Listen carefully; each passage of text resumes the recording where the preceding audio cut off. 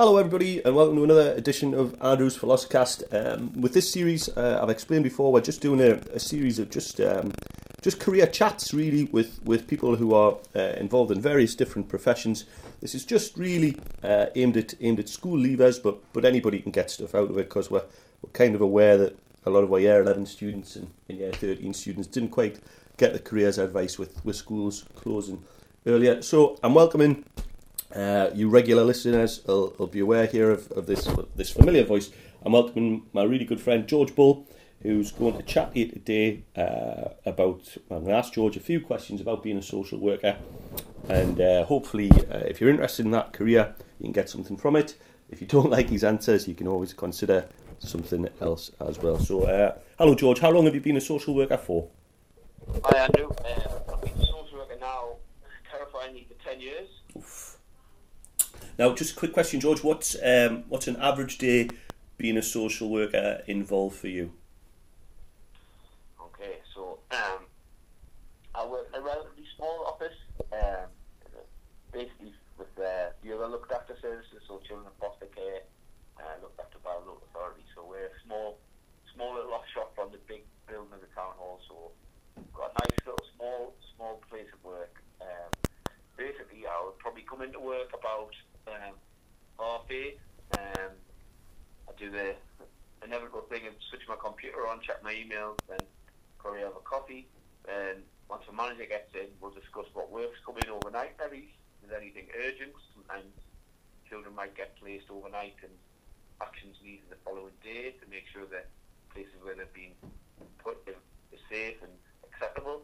Then I'll probably have some calls to make and maybe a visit or two. I tend not to.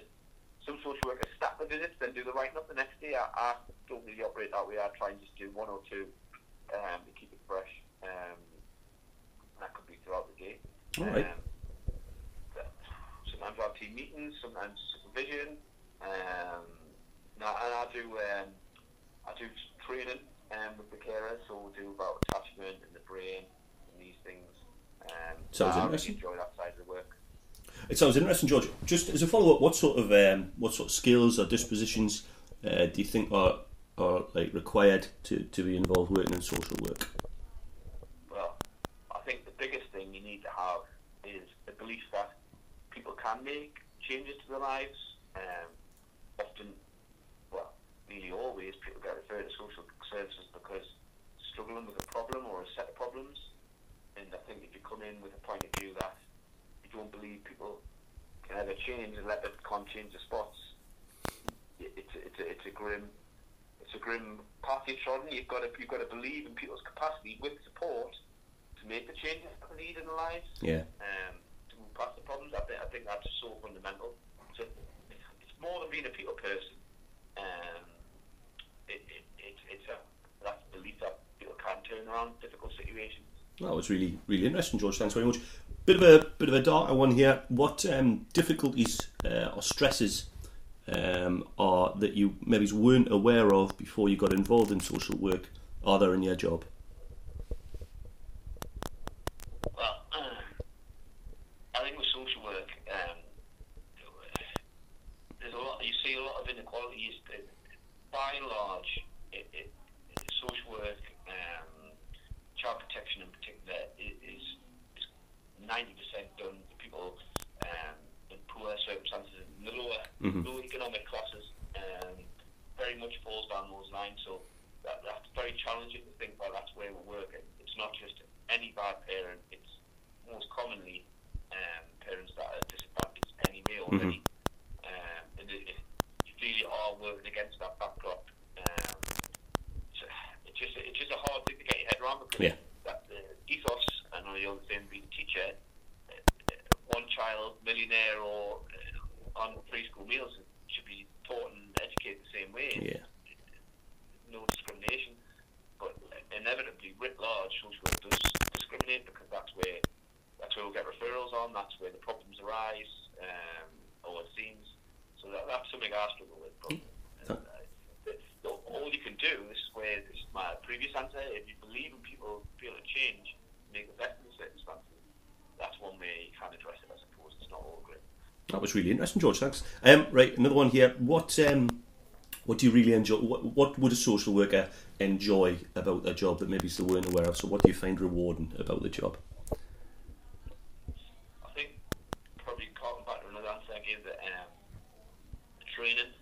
When we do the training, I know you've got an interest in this, Andrew, about the brain attachment, trauma in the brain, and you explain it in a simple way. I mean, I don't know if that's complicated, the anatomy of the brain and these things, the processes, but when you get that message across to a carer, then you can literally hear the penny dropping, that they've really thought about circumstances that they've lived through or problems that they've currently got. You can actually see the difference. It's almost tangible.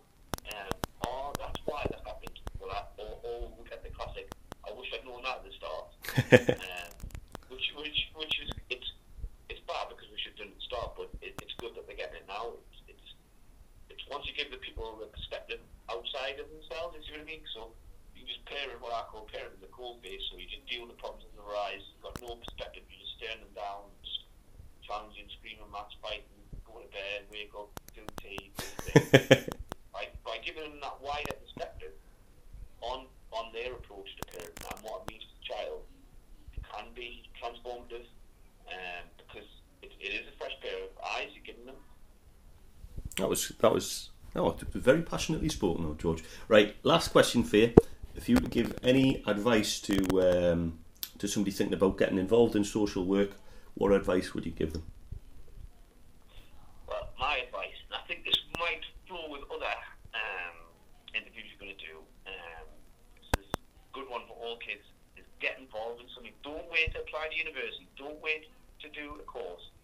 Get out there and go and volunteer at your local scout hut. Go and volunteer Age Concern. Go and do something off your own back. Yeah. That is just, again, it's transformative, because when you go to uni or do an A-level, you've already got different level of information that the lecturer hasn't got, no one around you's got. It's your story. Yeah. You've done it yourself.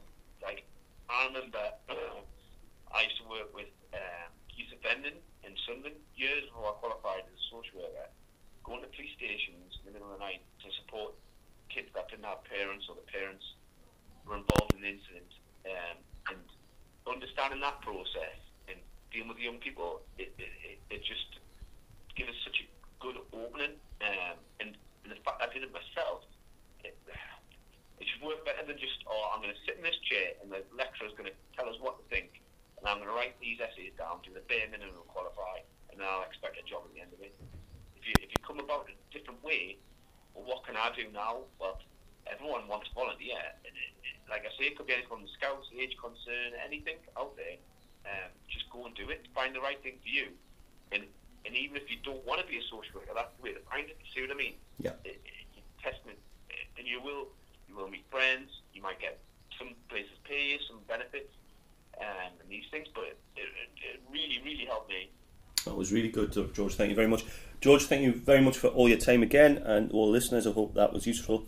We'll be doing a few more of these. If you've got any questions, please don't hesitate to get in touch. Ta-ra.